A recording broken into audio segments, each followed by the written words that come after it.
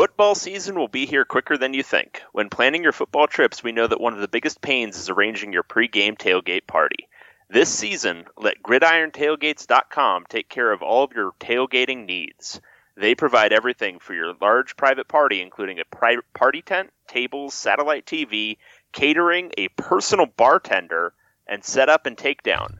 Visit GridironTailgates.com and enter promo code PAC12, PAC12, to receive 10% off your group's next tailgate, or call 303-359-5328. GridironTailgates.com are here to make your tailgate experience easy, affordable, and enjoyable. Again, that phone number is 303-359-5328. GridironTailgates.com. Enter code PAC12. Now available in more homes than the Pac-12 network, we are the podcast of champions. They give it back now to the 30, or down to the 20. All the band is out on the field. I'm David Woods from Bruin Report Online. And here he goes, Miles Jack. And I'm Ryan Abraham from USCFootball.com. Liner going to try to sneak it ahead. Touchdown, SC. We are the podcast of champions.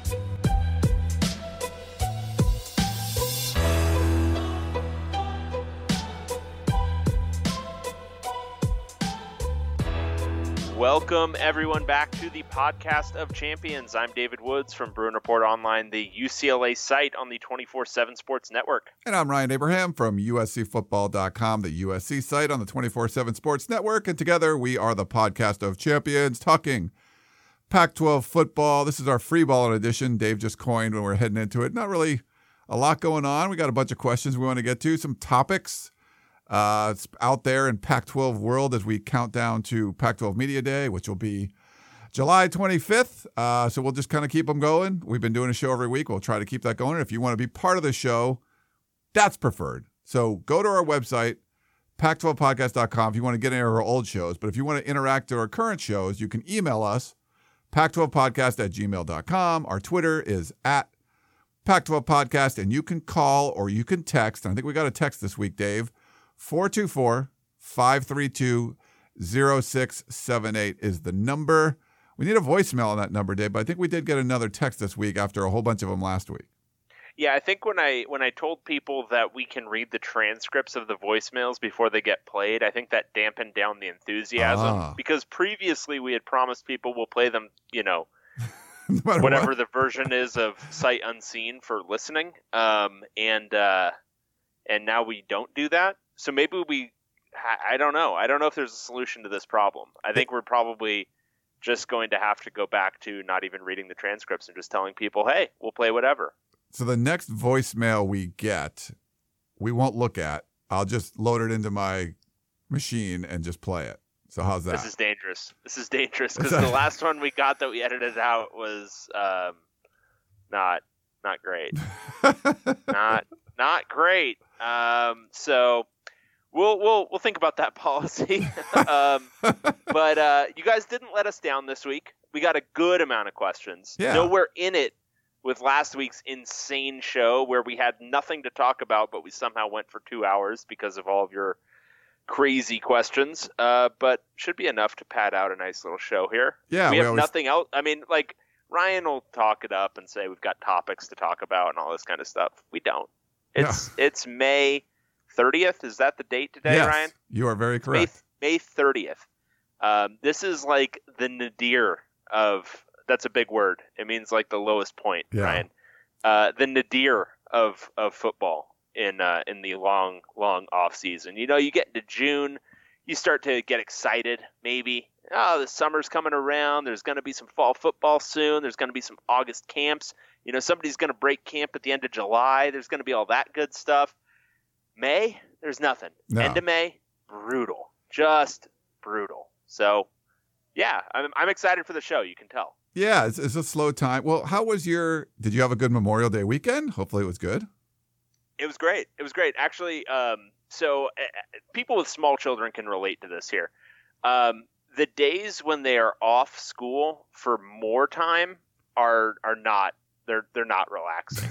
Like, so, like, you get a Monday off, you got the whole weekend. That's a long time to spend with two small children.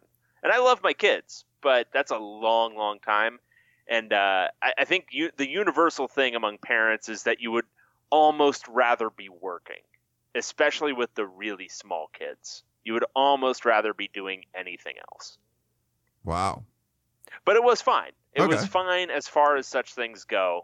But how was your Memorial Day? Why don't you tell me something fun you did? How was Catalina? Catalina was fun. It was a little chilly. My wife and I hiked out there. It's about 7.5 mile hike from Two Harbors to Parsons Landing.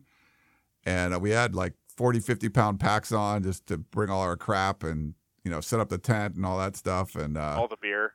we had wine. We didn't really bring beer because you had to carry everything. It's just heavy to bring beer. So we had Sure. like bladders to bring wine in, but it was just kind of chilly a little and pretty windy. But it was fun. We had a good time and came back and enjoyed the Hermosa Beach Festival fair down there, the Fiesta they call it.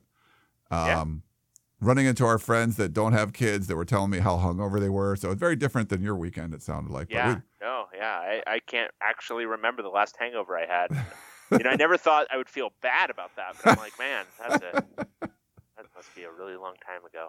Oh, well, Right. hopefully everyone enjoyed their Memorial Day weekend. Today's Wednesday. Actually, I'm going out of town. We'll have to talk about this, Dave, because I'm going to be in Tennessee next week, like family stuff, my wife's family stuff. So we could potentially do a show, but like you would have to record it and everything. Like, is that going to work? What do we think? I mean, how long are you going to be in Tennessee? For like a week. I mean, if we're being real, we could almost do a show in person. Ooh, that could be. Yeah. Okay, we'll have to talk about this. All right, now we're getting a little ahead of ourselves, but we're getting excited here. Yeah. I think that's just like Big Eyes delusions of grandeur kind of thing. Yeah, but- there's almost no way I can pull that off from a planning perspective. That will involve. I can. So before this show, every single week, again, taking you all behind the curtain, I have to text Ryan every single time. So we set a time, right? It's we're gonna do it at 5:30 today. Oh, we're gonna do it at 2:30 today.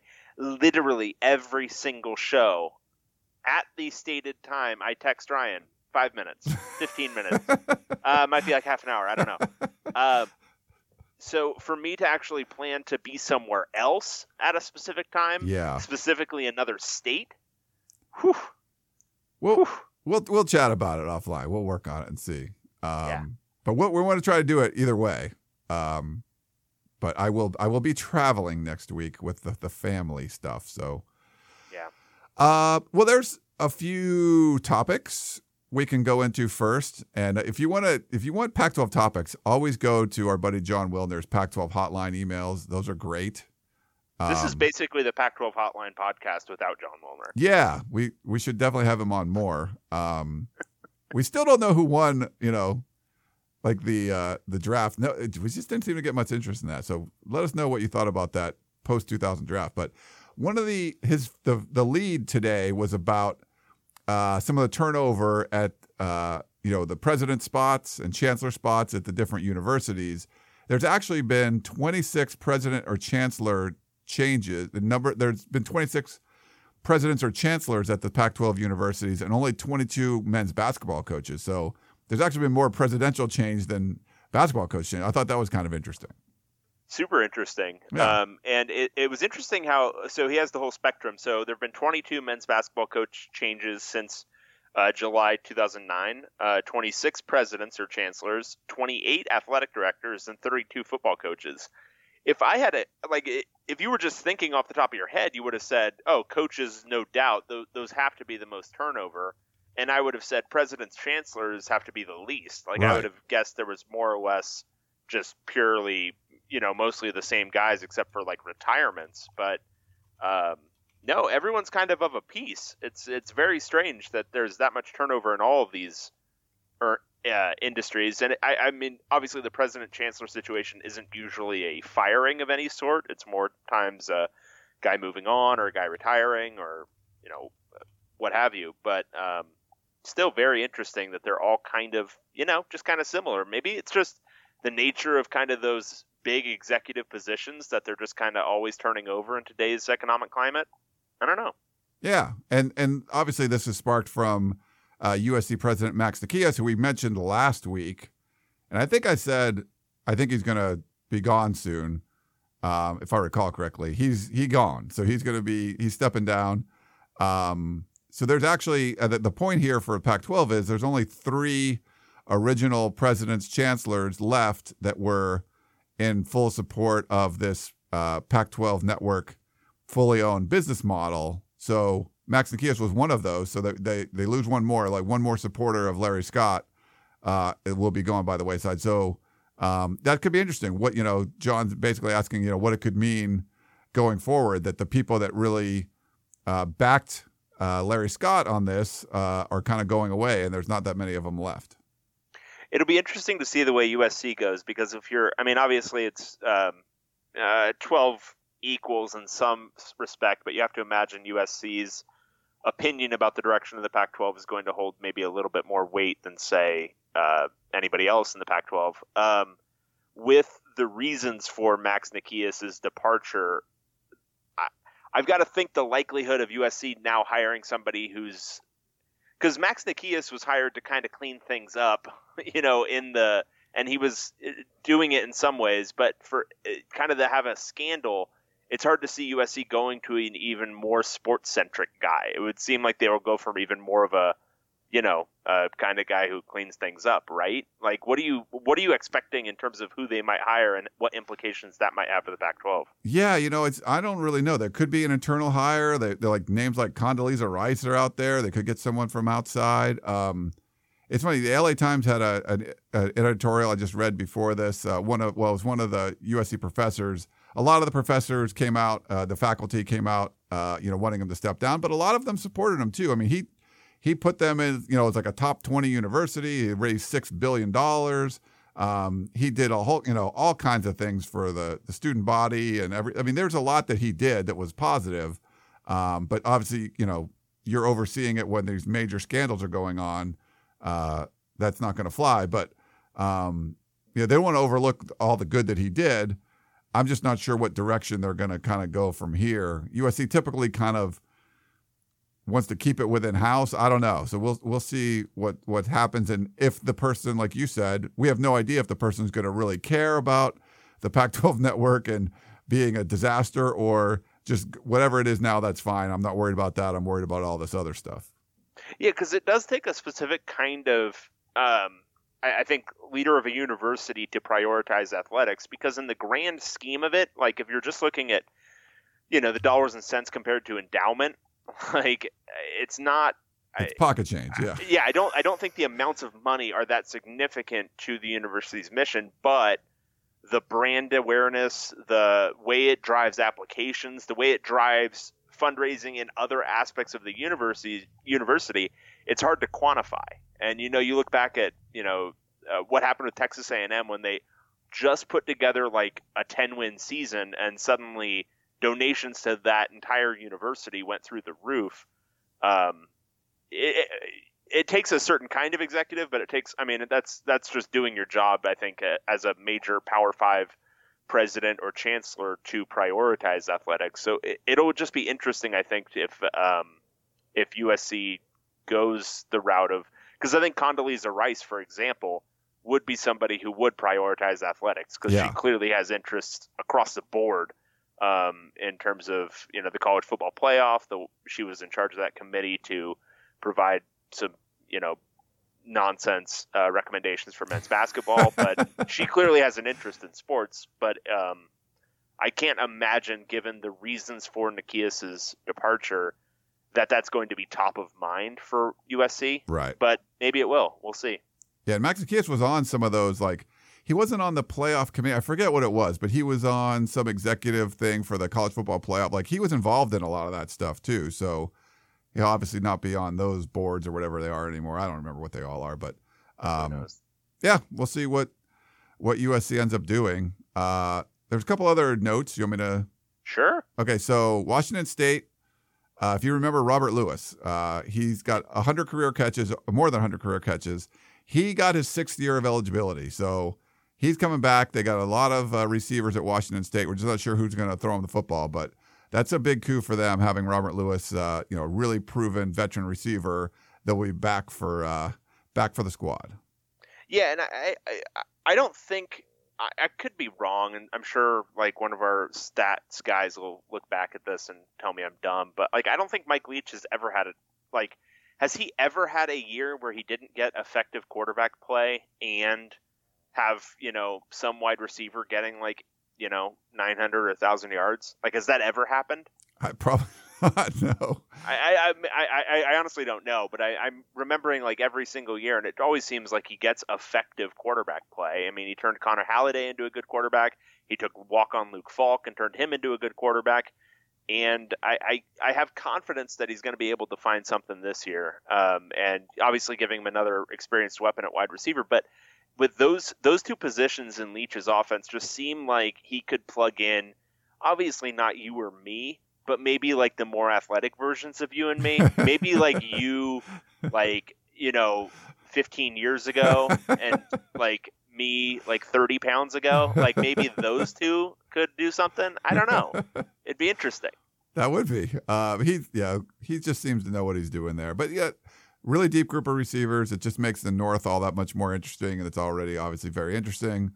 I think in the South, I actually did a ESPN radio today in Utah talking about USC and Utah a little bit, but I mentioned Arizona because they're kind of one of my dark horses in the South, and they're going to get a transfer from Texas A&M, Robert Congle. He's an offensive lineman. Not sure if he'll be eligible in 2018, but that's another note from our buddy John Wilner. Cool. Yeah. We actually had a couple tweets and stuff too, and our buddy Lobo Jangles, ASU guy. So when we had talked about, so you tweeted something funny. So someone said, found it interesting. So this was from the Dog Pen, at the Dog Pen. Found it interesting you guys rated Wilkins above Browning. Not only are Wilkins' stats worse across the board, that doesn't account for huge injury losses to Washington's wide receivers, tight ends, and the fact that ASU has N'Keal Harry to throw to. And then you replied, and people knew it was you right away. Compelling arguments, but I'd counter with Manny Wilkins' arm not being made out of lo mein. So I thought that was pretty funny. And then I like to laugh at my own tweets. Yeah, I thought it was great. And then Lobo, and this is when I was gone, I think, so I wasn't around for that one. So you took over while I was on the island. Yeah, I took over by writing one tweet. Nice. Yeah, well, it was good. And then our buddy Lobo Jangles, he says, takes a lot for these guys to defend an ASU guy. Must be true. Do you think we're too hard on ASU? So Lobo Jangles, I like him. He's good tweeter, good positive responder. I think he gets a little, and this is common among fans, a little bit sensitive about our ASU criticism. We have jumped on the Herm Edwards thing quite a bit. I don't think we're being, and obviously I'm considering myself the most fair-minded person in the entire world at all times. I don't think we're being too unfair with that, but I can see how an ASU fan might think we're harping on it a little too much. So I think that's maybe informing that comment. But look, I think ASU, if you took the Herm thing out of the equation, I don't think they're getting talked about enough as a potential South contender. They return a lot from last year. Yeah. And I think Manny Wilkins is going to have a big senior year. It's just going to be interesting to see how Herm affects them. But no, I think Manny Wilkins, I've liked him since high school. I liked him as a high school junior. I thought UCLA should have recruited him at that time. I don't even remember who they ended up in that class. I think they ended up with Aaron Sharp, or maybe it was the year they got Ashanti Woolard. I don't know. It was somebody who was not there anymore, didn't do anything worthwhile, and, Manny Wilkins is a 2-year starter. He's going to be a 3-year starter this year, I believe. So, yeah, big Manny Wilkins fan. I think he's going to have a very, very nice final year in college. Yeah, and I mean, Lobo, I don't think hopefully we're not too hard on them. I was a big fan. I talk about, hey, if you had to go to school, I think I said, hey, I'd go to Arizona State. I'd go party in Tempe. That'd be fun. But not just about that. But I think the Herm Edwards thing, yes, we both feel that's going to be a disaster. But it's really to the point where everyone says it so much, and I've said this before, it's like part of me is rooting for it not to be the case. My gut feeling is it's just man, this is not going to work out. Oh, no. See, I like train wrecks. I want to see it. I want to see it on fire, blown up, exploding bridges on its way down into a maw. That's what I want to see. Well, we might see it. I think we will. But who knows? Maybe something different happens. My gut, I wouldn't bet on it, but I don't think we're trying to. If you've been listening to this podcast for quite a long time now, or just like even the last couple of weeks, this wouldn't be the first time I've been wrong. Dave's really good at that, by the way. He's great at being wrong. No one feels stronger about their opinions going in, and then could be more wrong than Dave, I think.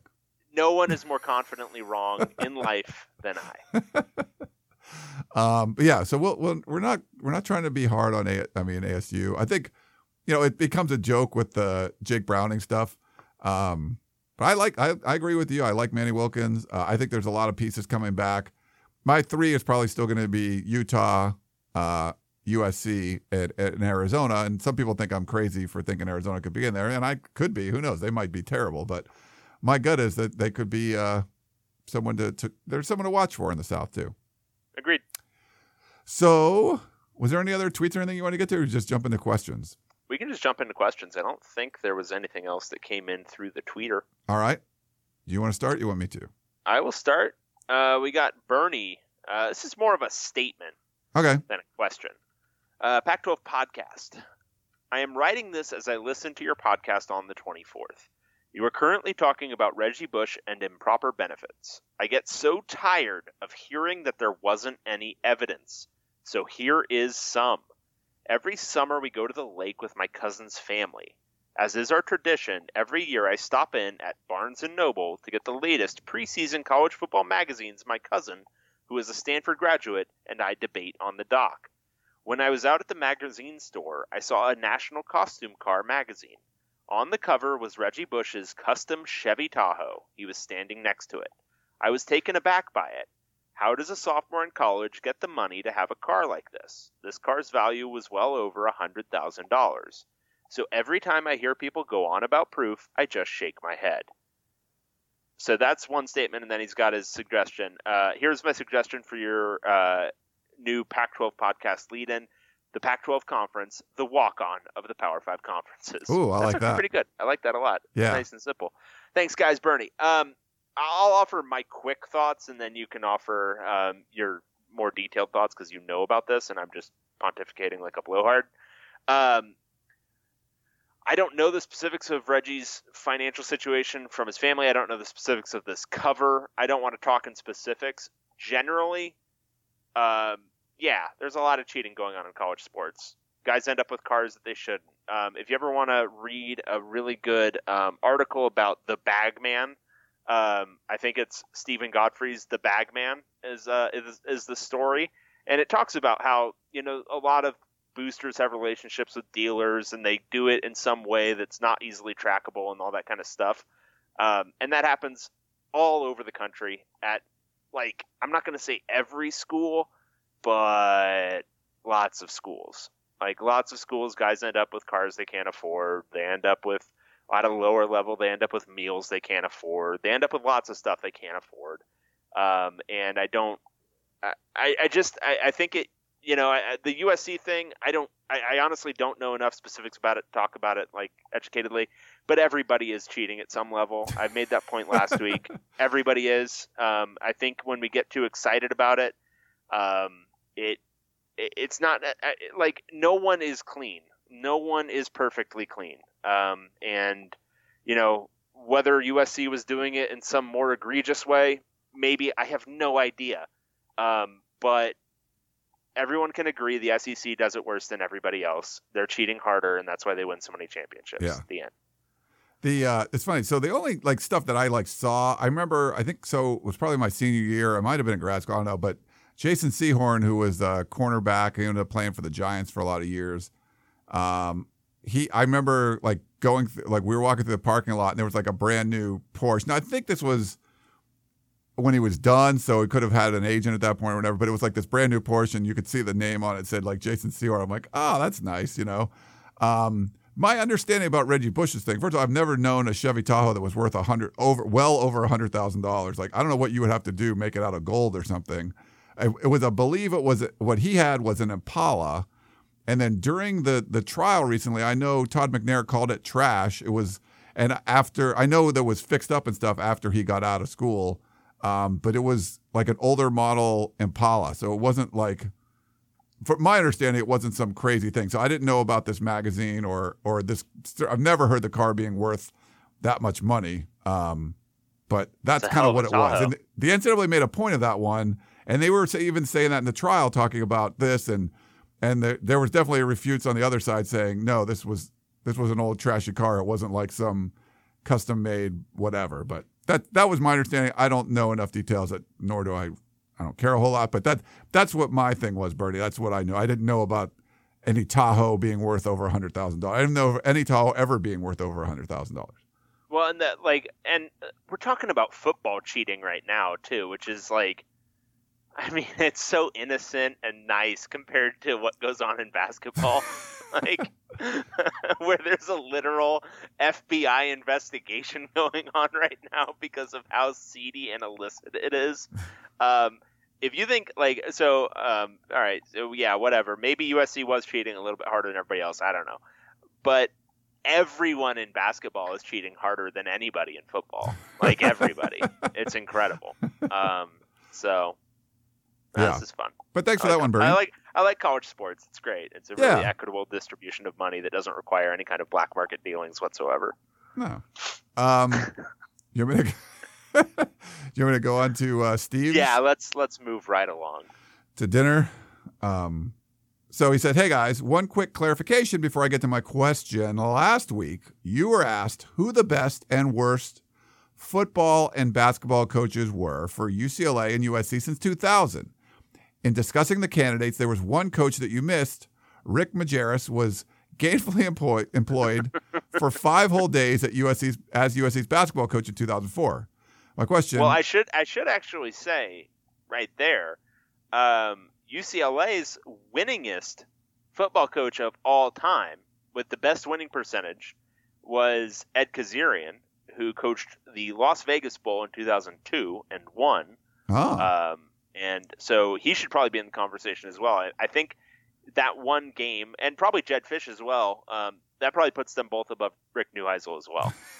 Was he the towel guy? He was the towel waver. Okay. Yeah. He was great. Where is he now? Is he retired or? I think he's retired. I don't think I think he retired shortly thereafter. I mean, he'd been at UCLA for a long time. Okay. Like, I think he was, I can't remember honestly, and I don't want to speak out of turn, but I think he was like an assistant strength coach for a long time and then moved on from there. Was he like a well-liked? Because I know people made fun, like the towel waving and everything. People loved him. And he was like, he was everything the towel waving thing was. I mean, he was like that high energy guy. So, no, I think he was very much loved on the team. All right, cool. I guess we'll continue on. My question, one of your emails last week asked which 3 coaches you'd like to have a beer with. That had me thinking, why limit to just coaches and just drinking and just the living? Okay. Let's blow this out. If you could have a steak dinner at Musso and Frank's with any 3 Pac-12 personalities, living or dead, who would they be? Oh wow! So because he said, what would one of them be? Personable and entertaining former player like Marshawn Lynch, Steve Smith, or Clay Matthews, or maybe a legendary coach like John Wooden, Pete Carroll, Rick Neuheisel. Rick Neuheisel, yes. Or maybe even someone who wasn't an athlete or coach, but an individual who is an important world figure that is involved with their alma mater's athletic program, such as Phil Knight or Condoleezza Rice.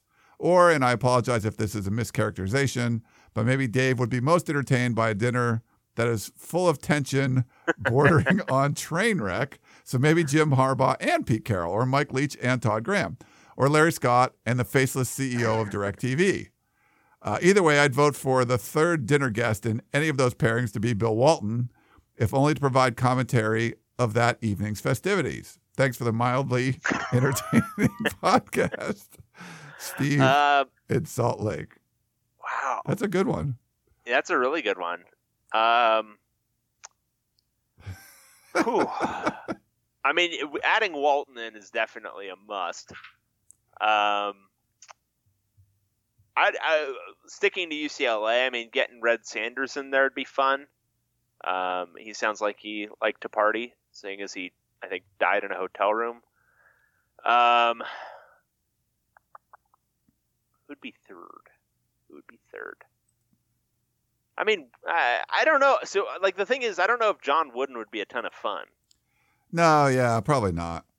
I mean, he might be. He was a pretty quick-witted guy, but I don't know if he's the guy you go to steak dinner with. Yeah. I mean, you would, like, want to pick his brain and stuff, but, like... Yeah. Like, he's the guy you want to, like, maybe go get a cup of coffee with one morning when you're feeling, like, sprightly. I think for me, like a John McKay or someone would be interesting. Like those guys back in the day would go out and drink, like go to places like this with the college football media, like the local media, and get drunk together. And like, that would be kind of fun. Like one of those older school coaches when like different times, you know, like I think from like a Pete Carroll, you'd get like the rah-rah company. Like, I don't think you'd get the same kind of stuff you get from like a John McKay, like one of the older guys, you know? Yeah. Or like Terry Donahue or something. Rick Neuheisel would be a ton of fun. He would play the guitar? He'd be a ton of fun. It would just be, honestly, I think he'd be a great guy to go get dinner with, but. Yeah. I don't know why you're so down I just don't want him within 100 miles of a football program, but. We have to get him on as a guest, so I'm gonna work on that. Like, listen to these shows where Ryan says, I like Rick, and Dave says he's the worst, and then we can have him on. That'd be awesome. Yeah, that sounds great. Yeah. That sounds fantastic. Steve in Salt Lake, though. Hopefully you listen to ESPN 700. Bill Riley. I was on with him today, so he's in Salt Lake. So do you listen to Bill Riley's show? I was on a guest there today. So all right, cool, very cool. Anyway, so any other kind of crap. I read this book. Now I'm blanking on. Hold on, I might have it behind me. One second. I got my bookshelf behind me, so I got to look. It's just great radio. It is. Son of a. The Steamer. Okay. Bud Ferrillo. So Bud Ferrillo is a longtime LA sports columnist, and his son, who had actually was a member of our site, like they followed USC. He's a newspaper columnist up in Sacramento right now, but he sent me this book that it was kind of his dad's memoirs, and he took it over and wrote over in The Heater. Was it The Heater? I forget what I'll look at it real quick, but someone like that who was like a drinker going out covering boxing, college football, he'd cover Wooden, he'd cover McKay, he'd all the stuff that was going on in LA, lots of boxing, everything that was going on. And he would go out, all hours of the night, drinking, smoking, writing, fraternizing with the people you're covering. Like someone like that would be super interesting. Yeah, that would be a ton of fun. The Steamer. It's The Steamer. That's what The Steamer. Yeah. Before your time. Look him up, Bud Ferrillo. So he was a big Bud LA. Ferrillo. Yeah. Yeah. I've got nothing else. I've got nothing else in response to this. I think I would go Red Sanders, Bill Walton. I'll just make it a UCLA thing. I'll go Red Sanders, Bill Walton, and screw it. I'll add Wooden. That's fine. All right. The first on the back cover of the book, the first guy who wrote anything was Bill Walton. Hey. Yeah, he said, in 1972, I trusted Bud Ferrillo to tell my story. Over the years, he got it better than perfect. So that was, So someone like that, like a media guy, I would love to add to a player or coach or things because it was so different back then, the way things were covered. Yeah. Now you get, 15 minutes of access at the beginning of the week. At 10 a.m. Right. Right. You don't get to go drinking with these guys. Ready for Hitler Days? Yeah. Okay. All right. Spills and spoils. Last week, David mentioned that he'd finished reviewing UCLA's upcoming opponents. Since that includes both Arizona and Texas A&M, not so. The Bruins do not play Texas A&M this year. They only play Arizona. It seems like you're in a good position to comment on who got what in those divorces. For example, are there any returning players at either school that the new staff won't know what to do with, or coaches who were retained but aren't a good fit for the program? Any predictions on what's going to be different about those rematches? I don't have any thoughts on Texas A&M because I haven't looked at them because UCLA is not playing them. But the Arizona one, going against Mazzoni again is going to be interesting. Obviously, UCLA has changed over its coaching staff, so there's maybe the lack of coaching familiarity with him, but Chip Kelly obviously coached against him when Mazzoni was at Arizona State. So I think there'll be some measure of familiarity from a scheme perspective. I think Khalil Tate's actually going to fit nicely into Mazzoni's scheme. I don't see that being a tremendously difficult fit. Mazzoni was willing to run the quarterback when he had Brett Hundley, so I'm sure he'll be willing to do it again when he has an even better running quarterback in Tate. So I think all of that should work out pretty well for Arizona. I think offensively they'll be probably a little bit more balanced than they were under Rich Rod. And defensively, I don't think they'll change all that much. I think they might get a little bit better because they were so young this past year. But I think offensively they'll be maybe a little bit more consistent, a little bit more balanced. So yeah, I don't know necessarily if it'll change too much. I mean, I think it'll still be an offensive dominant team, and a little lackluster on defense, but I think they'll improve there this year. And then he says, I was a little surprised a couple of weeks ago that you boys didn't take the bait when I suggested Noel Mazzoni might be the best play-calling OC in the Pac-12, since it seems neither of you can get away from him, even though he's had 4 jobs in 8 years. From what I heard, most UCLA fans didn't care for him during his time in Los Angeles, but maybe that's just because the native mode of all Bruins is onanistic complaint. So, Ryan, do you know what that means? No clue. Onanistic. That's a good one. What's that? Masturbatory. Where Wow. it's just self-referential, like navel-gazing, just pure self-flagellation, and has no importance or value. So basically, yes, the way UCLA fans complain about stuff. So I wouldn't say that UCLA fans didn't care for him. I would say he, and I think this has happened at many of his stops, he kind of wore out his welcome over the, whatever it was, 4 years he was there. He has a really, really effective scheme that's almost plug and play. It only takes him a spring, and he'll have a team ready to, put up 38 points a game and generate 500 yards of offense a game and all that good stuff.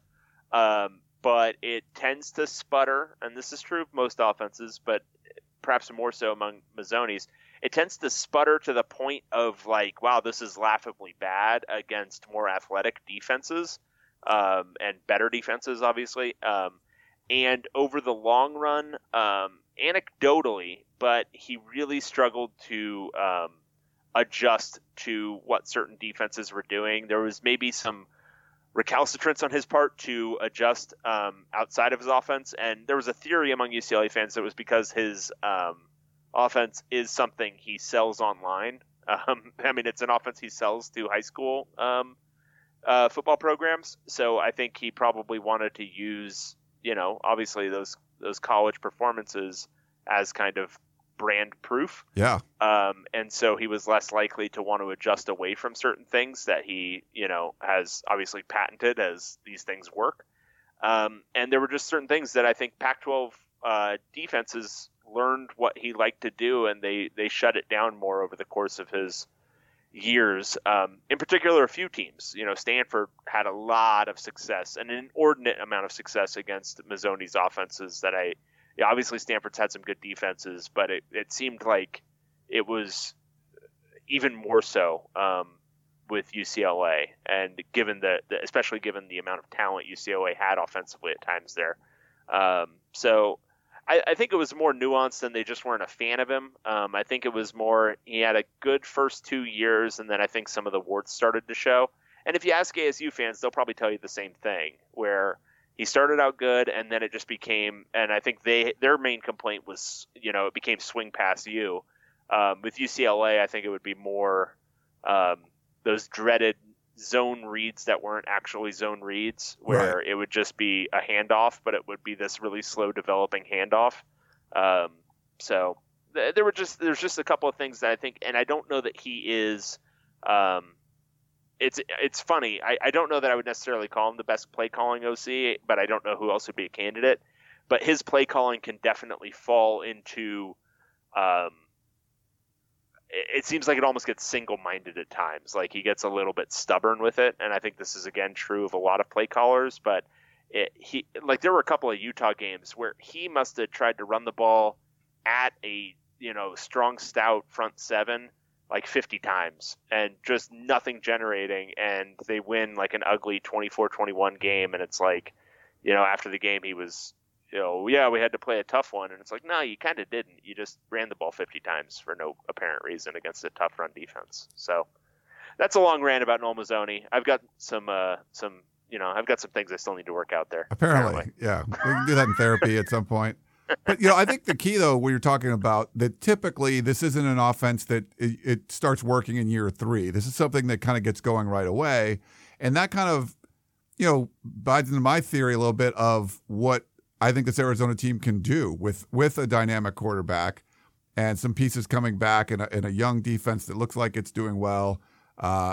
New blood at head coach and Noel Mazzone maybe getting them going and getting this offense to really shine. And we've seen him be able to throw 5 touchdowns in a game and run for 5 touchdowns. I mean, there's a lot to work with there for him.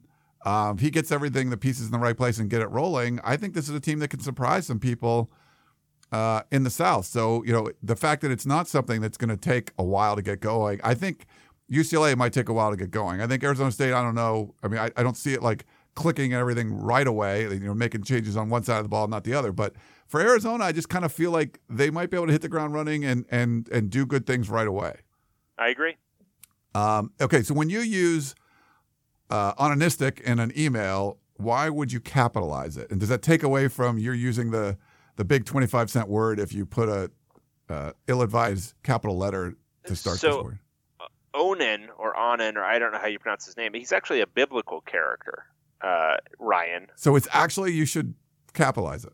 Yeah, he's Book of Genesis. So I know a lot of Protestants. They're not really spending a whole lot of time with their Old Testament, but he's a Genesis character. I believe he's in some way related to Judah. Oh, but yeah. I think you would still use it as you wouldn't capitalize it though, right?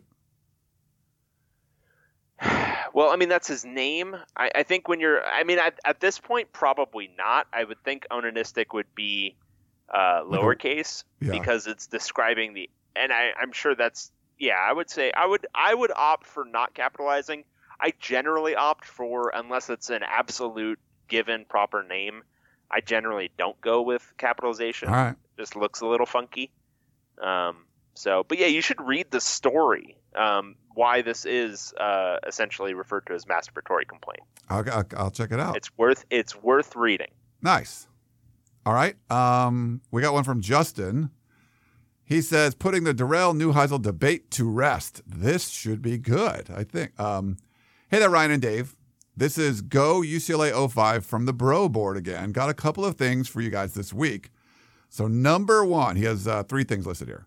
In regards to my email from a few weeks ago where I described my theory about Larry Scott's women's tennis background influencing the Pac-12 emphasis on providing coverage to all of the non-revenue sports. Okay, that was a long sentence. It's still going. I might not have made myself clear, but I just wanted to know how plausible an explanation you two thought it might be. Holy hell. That was all one sentence, number 1. Is he asking us to remember it? Remember his email from a few weeks ago? Yeah. Not even last week? I don't remember exactly what was brought up. And he said I might not have made myself clear, but he didn't really provide any clarity here in this specific email. So I'm going to stand by whatever people aren't even listening to the show, because I can remember, and this is a rarity for me, I can remember distinctly saying last week, I don't remember anything. And you're asking me here right now, in front of God and everybody, in front of Ryan, in front of you, in front of me, in front of everyone, to remember something from 3 weeks ago? No. Yeah. Under no circumstances. On to number 2 here. I'm going to stand by whatever we said a couple weeks ago. I have no idea what it was, but that's what I'm standing by. Okay, number 2. This is addressed to me. Ryan, as impressed as I have been with your knowledge of UCLA sports, it's time to finally put to rest the debate over who was worse, Karl Dorrell or Rick Neuheisel. So here we go. I firmly believe that genuinely well-coached teams do not get blown out of games, even games in which they are at a distinct talent advantage. Probably means disadvantage, I think. Coaches who are doing a genuinely good job always find a competitive team regardless of subpar talent. Therefore, looking at how often a team gets blown out is a quick and easy method for judging how good of a job the coach is doing. In this case, I erred on the conservative side and defined a blowout loss as a margin of 21 points or more. That's a blowout. Yeah, that's so the fact that you could go up that high and like get data, that's pretty good. You clearly haven't been following UCLA football for the last couple decades. So going by that metric, Karl Dorrell suffered a total of 5 blowout losses during his 5 years in Westwood, an average of 1 blowout per season. Slick Rick, on the other hand, suffered 16 blowout losses during his 4-year tenure, an average of 4 blowout losses per season. So here we have it, empirical evidence that Rick Neuheisel was not only worse than Dorrell, but probably 4 times worse. By the way, if you lower the blowout threshold to 14-plus points, a number that a lot of people said is a blowout threshold, then Neuheisel suffered 22 blowouts while coaching the Bruins. The moral of the story... That would be 22 of his 29 total losses at UCLA were by 14. Yeah. Well, if you're going to lose big. Like why? Yeah, I mean, if you're going to lose, do it well. Right. Lose the losingest way you can. Lose 50-0 to Lane Kiffin. That's about as glorious as you can get. Okay, the moral of the story is that while he certainly was a nice guy and a good guitar player, Rick Neuheisel was absolutely atrocious during his time as UCLA head coach. So I'm still kind of split on this. I'm still split. I would say my man has redeemed himself after his horrific attempt to make us remember things in the first run. That when you look at it that way, for sure. So when we get Rick on, we're gonna have to read that to him. Yeah, we'll have to read him we'll have to provide him a transcript of everything I've said about him too. Was Karl Dorrell just more of a kind of nothing was too exciting? They weren't going to win exciting or lose exciting. Yeah. I mean, his offense was dreadful. He had to basically relinquish it to Tom Cable to get even anything remotely good out of it. He tried to bring this NFL West Coast offense to college, and it was that time when a lot of guys were trying to do that. I think Bill Callahan was doing it at Nebraska, and it was just falling flat on its face basically everywhere. And he tried to do it, and that didn't work. And I think he was learning on the job in a lot of ways. I mean, the highest coaching position he'd ever had was a wide receivers coach for the Denver Broncos, and he was 40 when he got the job. So I think he was a little in over his head to start out with. I think he grew into it a little. If this was the 1950s or 1960s and nobody gets fired after 5 years, he might have turned into a decent enough head coach 10 years down the road from when he was fired, but you just can't do that. And that's pure speculation. There were moments where where it was maybe this is going to turn out okay. Like the 13-9 win over USC. That was a good USC team. And they shut him down defensively. He'd hired a good defensive coordinator. He was showing some signs. But ultimately, I think his offense was crippled, and he wasn't willing to go away from it. And until he would be able to do that or evolve offensively, I just don't know that he would have ever been the guy. And frankly, it's probably worked out better for UCLA for sure, not to obviously hang on to him for 10 years. I mean, Rick Neuheisel was a ton worse, but getting 3 good years out of Jim Mora, that's probably better than anything Dorrell would have done in the ensuing 10 years. Yeah, and it's a head scratcher because usually when you go out and hire an NFL wide receiver coach, you think you're going to hit a home run, But... I couldn't even let you finish. It was so good. All right. So 3 says, lastly, here's an idea for another series you could do with the publishers of the other schools in the Pac-12. Oh, man. Series and involving everyone else. I don't like the way this is turning out. Okay. Oh, actually, this is pretty good. Going back to the year 2000, who were the 3 most important recruits signed by each of your respective programs and why? And who were the 3 recruits each of your programs just missed out on that you think would have made the biggest impact? And I'm referring to recruits that your program actually had a chance at, not just ones that would have been nice to have, but had no real interest in your program. That's actually kind of interesting. And that's content we could do for all of the sites on there, and get people's thoughts on it. I thought that'd be I don't know. What do you think about that one, Dave? it sounds pretty good. It's a little recruiting heavy for me. Yeah. Considering how much I hate recruiting as a person who has worked for a recruiting website for going on 7 years. Yeah. So, but yeah, no, job. I think that would be interesting. Yeah, like big, just big time. So it would involve us. I mean, we can. This is good though, because this is like an email to everybody, like, hey, who would these guys be? And we'll see, who would respond back. But that's something we could definitely do. Yeah, And, I think that would be worthwhile. Maybe we could do is we've gotten a few of these, and I think there was another good one a couple weeks ago. We could maybe compile it all, email everybody, hey, we need to know what the best way to watch a game is. We need to know this, we need to know that, and we can get them all to give a 2-minute response that has all that stuff. Yeah. You're thinking like voicemail over, just like have them email us back? I would think so. I don't know that this is enough to carry an entire show. Okay. Well, if we did, I think we could do this as a full show where we get all 12 to respond, but I don't know that it's enough for a single show to just do Oregon and Oregon State's top 3 recruits, right?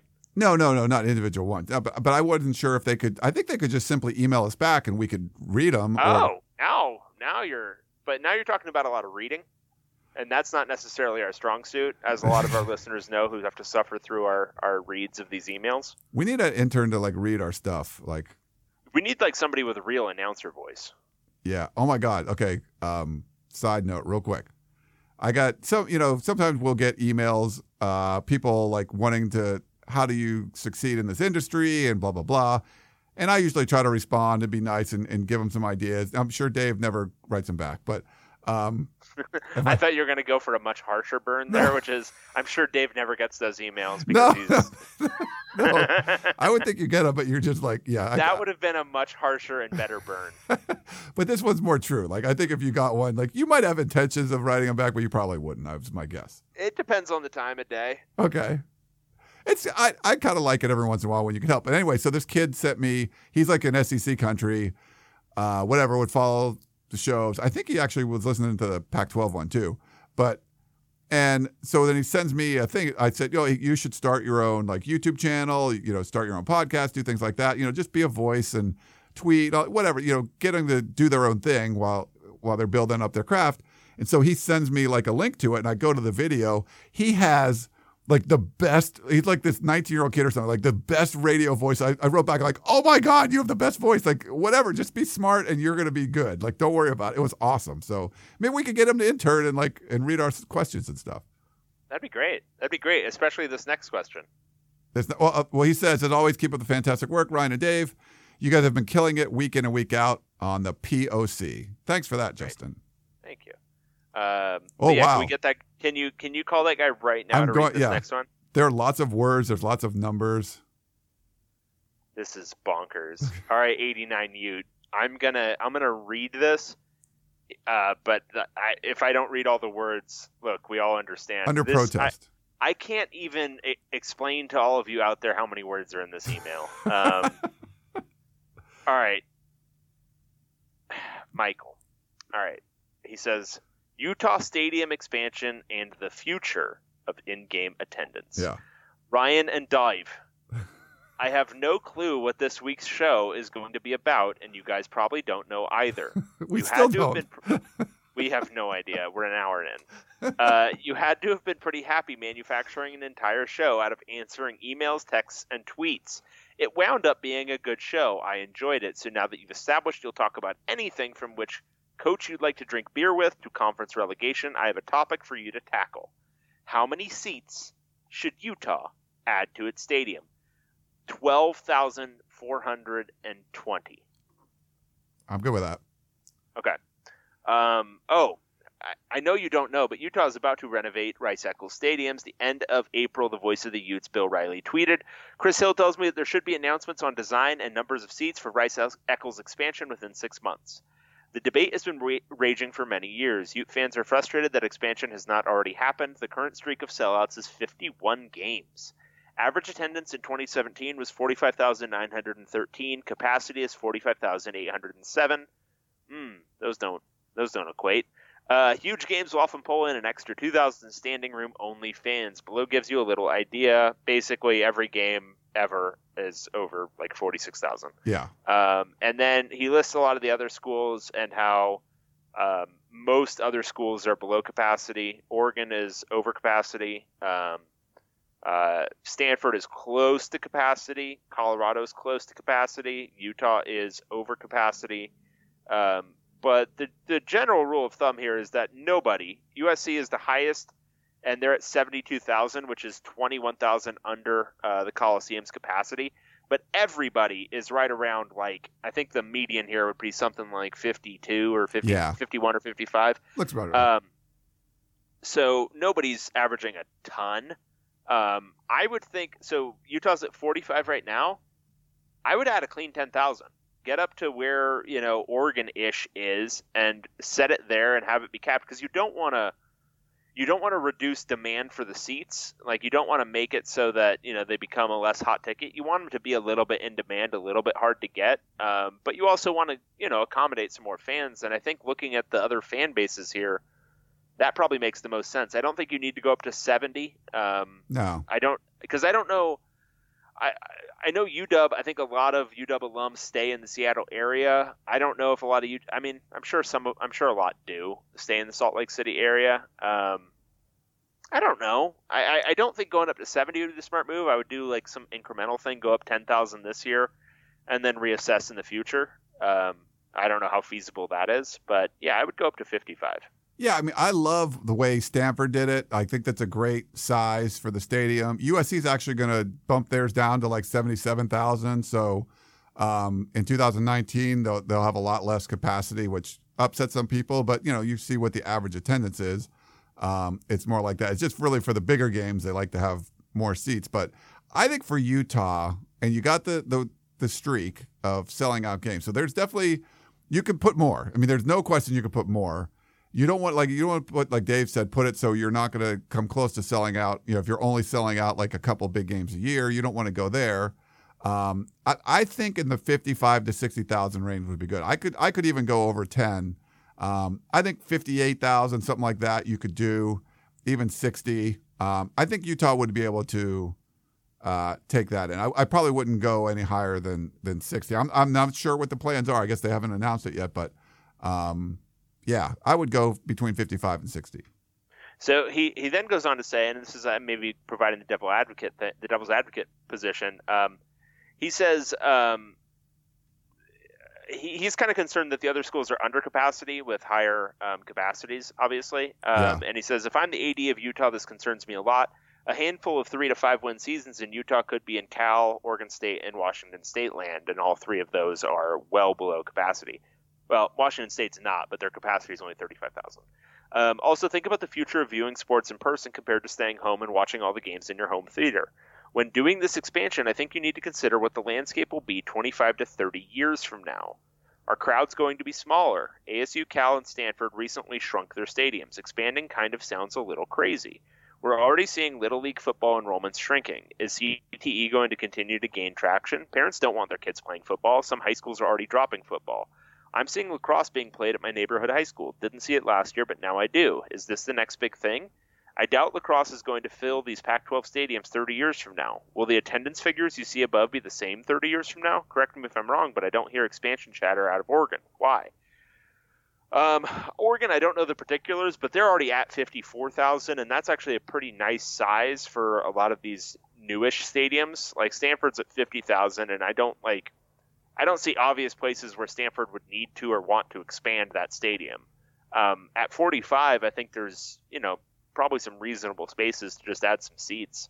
I don't know. Obviously the projections ahead, you've got to factor that in some respect, but football is only growing right now. The decline would have to be so swift, and I just don't see it happening. Youth football is declining in certain neighborhoods and not in others, and I don't know at what point football itself as a sport ceases to be like the kind of pervasive college experience that it is for a lot of these places. But I can't imagine that timeline's anything less than, I don't know, 15 to 20 years. Yeah. It doesn't seem like it's it doesn't seem like the issues are progressing apace the way we might have thought 6 or 7 years ago when the CTE thing started to become like a really big, issue. Because I think there were a lot of people writing death of football arguments 6 years ago, and it really hasn't come to pass. Some high schools I think have stopped insuring their football teams, but I don't even know that for sure, and I don't know at what level that's happening. And youth football is declining, but people are still signing their kids up for football in a lot of different areas. So I don't know. I'm not. If you're asking me on like the 30 to 50 year time frame, whether I think football is still going to be like a super this huge monstrous sport, I'd probably doubt it. But on the lower end of that, the 15 to 30 year range, I think it's still going to be a going concern and something that'll generate revenue. So yeah, I think the 10,000 seats, I think that's going to generate significantly more revenue over the next 5 to 10 years. And then, at that point, you'll see whether or not it turns into something where you regret it. Yeah. I mean, even if say you knew football was going to go away in like 13 years, like just going away, like you could still expand to 55,000 or whatever, and it would still be worth it, So I don't think you can worry about what's football going to do. Now, declining attendance is real. It's happening in the SEC where you're as passionate as you get because it's so much easier to do everything from home. So I think part of the renovations and expansion, you have to do Wi-Fi. You have to make it so it's easier to do all the crap that you like to do on social media and everything in the stadium. So if you're in a stadium for 5 hours and you can't tweet anything out or post on your Instagram, like people aren't going to go, so you have to make that part of it. My guess is they're probably going to do like 55,000 and be fine, and maybe try to be a little bit bigger than Oregon, maybe go to 56, I don't know, something like that. But, to be third, fourth in attendance, I don't think is out of the question. I mean, I think there's a passion for it, and Utah's been really good. And if they break through and actually win the South, it's going to pique interest even more. They've just always been on the outside looking in, finishing second or third or whatever. You finish first and who knows, win the Pac-12. That expansion's starting to look pretty good. Yeah, and I'd be interested to know because a lot will factor in is how much the expansion itself costs. If it's exorbitantly expensive, if they do some dumb stuff like Cal did where it costs like $1 billion or whatever, then yeah, probably don't do it. But if it's, something reasonable where they're renovating this kind of broken down section and they can add 10,000 seats without, breaking the bank in a huge way, if we're talking something on the order of tens of millions or even 100 million, but if we're talking like, huge chunks of money, like, what you would need to build like a pro stadium, then no, of course, don't do that. Yeah. But, obviously you'd want to do the economic analysis, but I think from a pure revenue standpoint, just looking at these numbers, I have a hard time seeing them not making up a reasonable cost for the renovation pretty quickly. Yeah. All right. Should we move on or? Yes, please. Was that? Thanks. That was actually good. And it was not unreadable. So thank you. He mentioned Bill Riley, who I just, that's the guy who was on his show today too. So apparently he's the voice of the Utes. I didn't even know that. There you go. He says, hey guys, thank you. So this is a text question we got. It's actually a series of them, but hey guys, thank you for a very good podcast last week. Keep it up. Only 2 more months until fall camp. My questions are, okay, so there's 3 questions here. What are the funniest recruiting stories you can share from covering your respective teams? Man, I'm not good at coming up with these things off the top of my head. Do you anything come to mind for you? I am horrendous at this. I think I've shared the one fun one on here before, but I'll share it again. UCLA and USC were both recruiting Brian Price, the defensive tackle. I believe he was from Crenshaw. You remember this? Yeah, I think it was Crenshaw. Man, but I'm not 100% sure, though. Eric Scott, who was a UCLA wide receivers coach, was a friend of the family. And he had been invited over, I believe, to Brian Price's on the same day that USC was having their in-home visit with him. And I forget who the USC coach is, but he's sitting in the living room talking to Price. It might have been Pete Carroll. I don't think it was, but it might have been a USC assistant. But they're talking to Price, and Eric Scott's in the kitchen, and every time the USC coach says something or says something a little bit off, Eric Scott would yell back into the living room, "That's not true," or something like that during the visit. Wow. Like, this is a crazy thing I heard secondhand, but it's like just this incredible story. And I'm probably getting a lot of it wrong, but that is like the quintessential like USC, UCLA recruiting against each other in LA story for me. Yeah. Just like, what? How is that even happening? So that was fun. Yeah, there's a bunch of good ones. We used to go to the Army All-American game. Used to be awesome when they had a different dead period. So basically, if you've never been there, you go to the Alamo Dome, and the Hyatt, the Grand Hyatt, I think, is the team hotel, the media hotel. It's you can walk from the Alamo Dome. It's like right on the Riverwalk. And after the game, it's like the dead period ended, and coaches used to just swarm the lobby where all the players would be coming back after the game. So you would want to stick around after the game because every coach in America would be in there, and all kinds of weird stuff would be going on. I remember Joe Mixon was a junior or something telling me like, "Hey, the Michigan guys just offered me." And he was like, he wasn't even in the game. I'm like, I don't think that's legal or whatever. They're not even supposed to be talking to you, but whatever. Like weird stuff like that would happen. Steve Sarkisian, when he was at Washington, had like a bus decked out like as an office or something, parked in front of the hotel where he could pull recruits in there.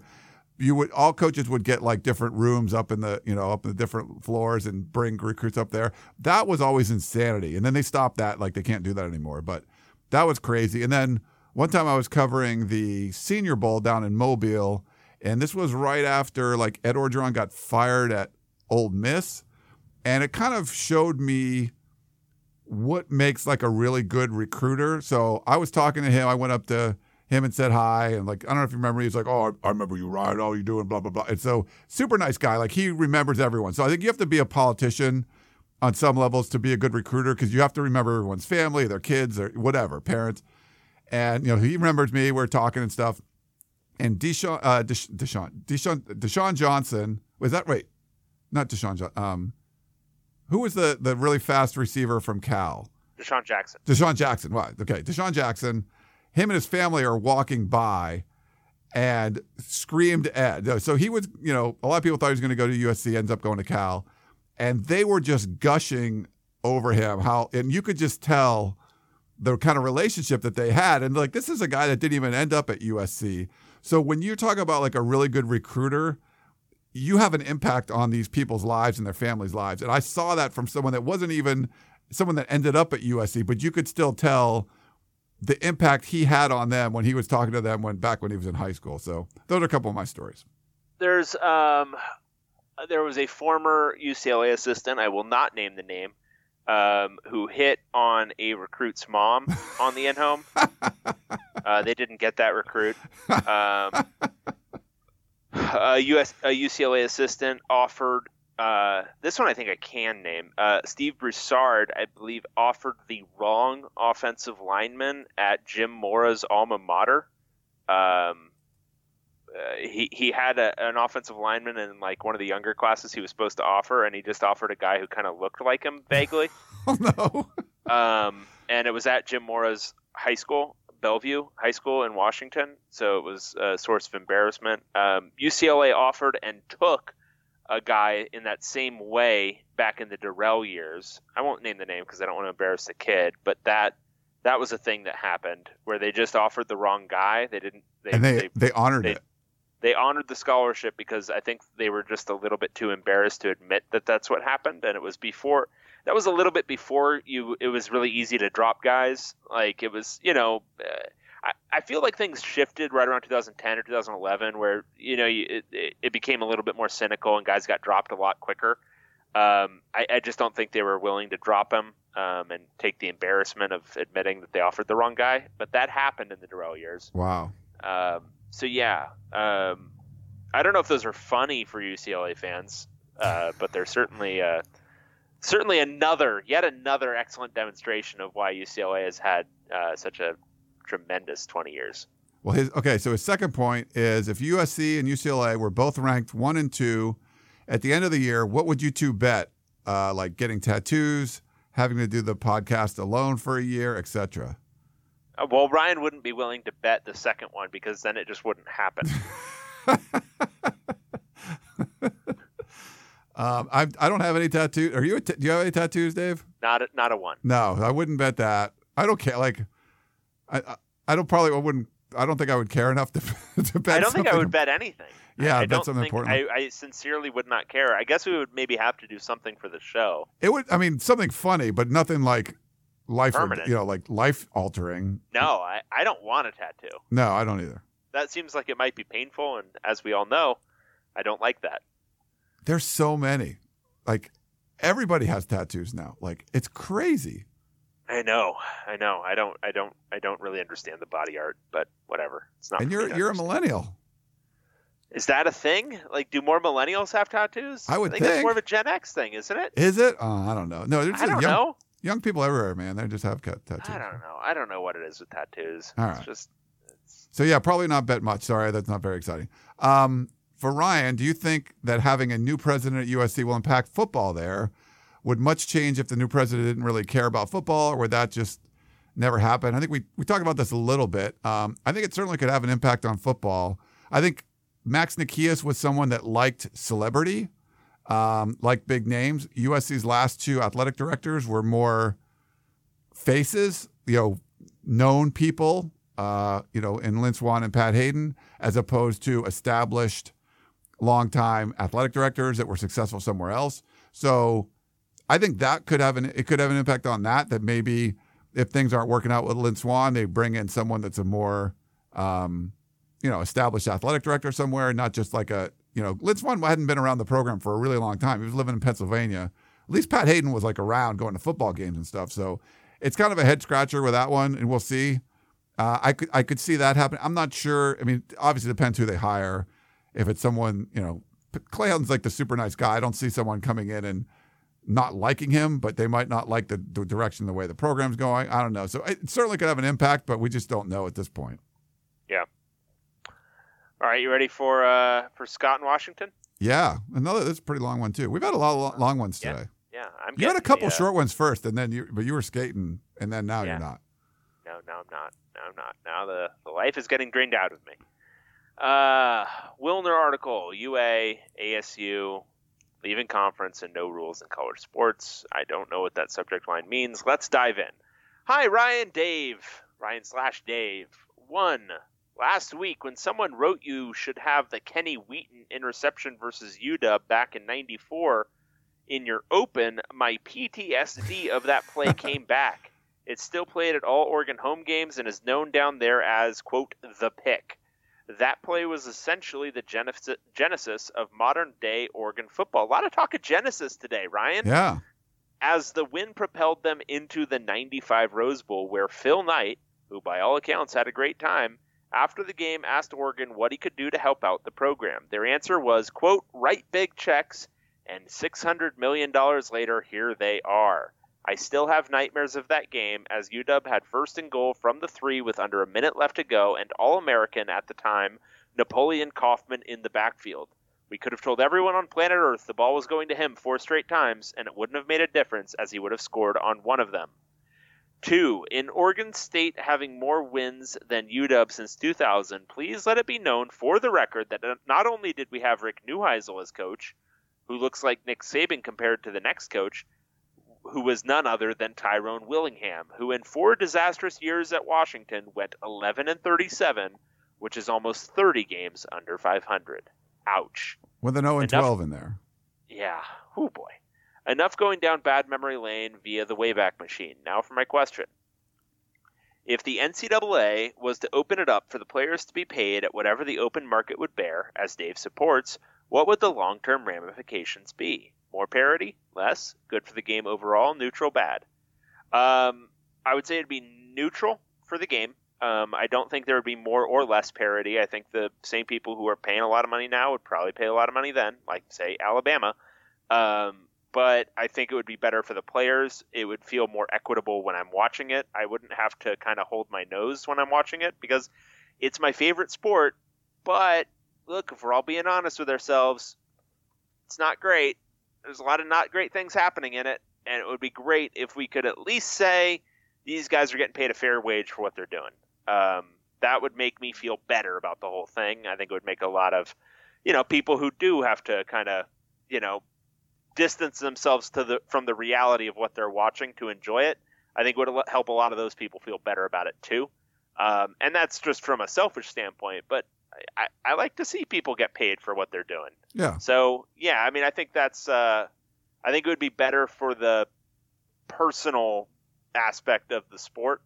And I think for the game, I don't think it would be a bad or a good. I think it would be a neutral. I think it would have the competitive balance would be similar because there's already haves and have-nots. And I think it might exacerbate some of that, but it might also not. It's hard to really know without knowing the design of the system.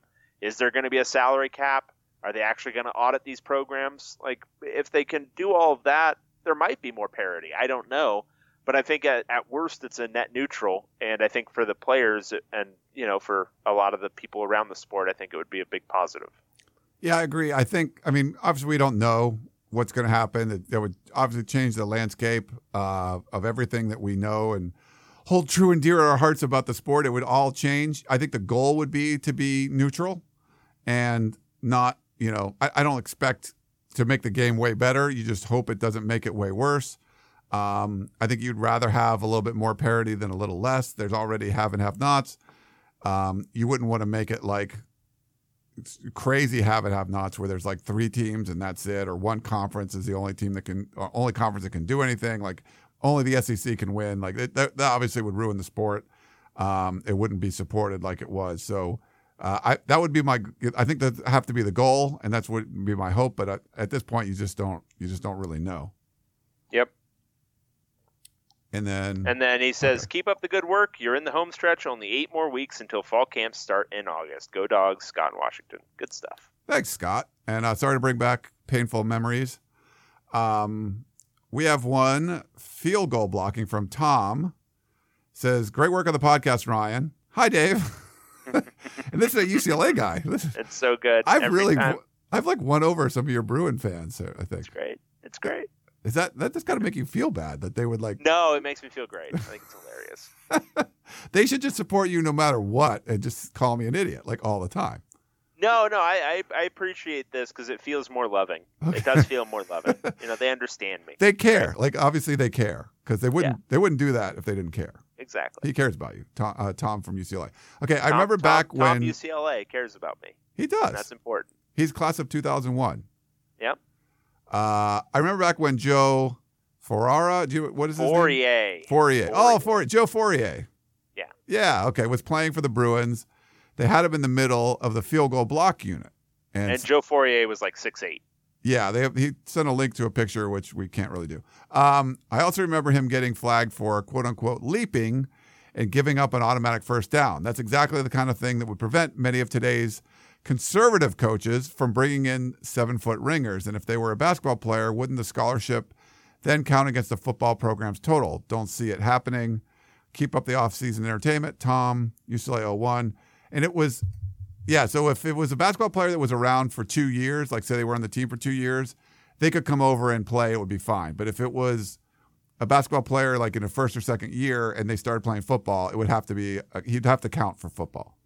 Yeah, and I think, there's some big walk-ons. I know UCLA's had, I remember when I first started in school, and Tom, this might overlap with you. I can't remember if he was there still in the earlier years, but John Hoffert was like a 6'10" walk-on basketball player. And he was probably, he probably had a good 3 or 4 inches on the tallest football player at that time. So, yeah, I don't know. It sounds ridiculous, and I can't see coaches going for it in any real way. But why not try it? It's not like you're losing that much on a field goal block team anyway. I guess they're all probably worried that something weird will happen and somebody will just decide to run it at that guy because he's in, and they'll just score 2 points instead of 1 on a extra point, or go. He was saying there that if you get called for leaping, which you're not allowed to leap onto somebody, I forget what the exact rule is, but then they got a first down out of it, so you could give up 7 instead of 3. Yeah, you're allowed to jump straight up and down. Yeah, you just have to coach them hey, don't leap, don't do something illegal, just jump straight up and down and try to block this thing. Yeah, send like a basketball player out there with super light pads and a super light helmet and have them jump as high as they can. They've probably got like, a big tall basketball player, somebody who's like 6'10" to 7 foot. They probably at least got like a 35, 36-inch vertical leap. Yeah, they'll get some air. Super light helmet. I don't think that's going to go think over about well. it. So your super light helmet probably not going to go over well. Probably not going to go over well, given literally everything we just talked about. Dave's always looking out. I'm always looking out. Always for the players' well-being. Go out there. Except when it's some weird nonsense gimmick. Then safety goes out the window, Ryan.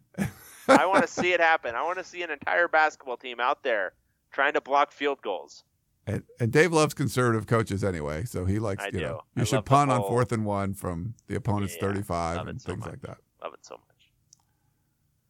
All right, you ready for Nick? Sure. All right, question for Ryan and Dave.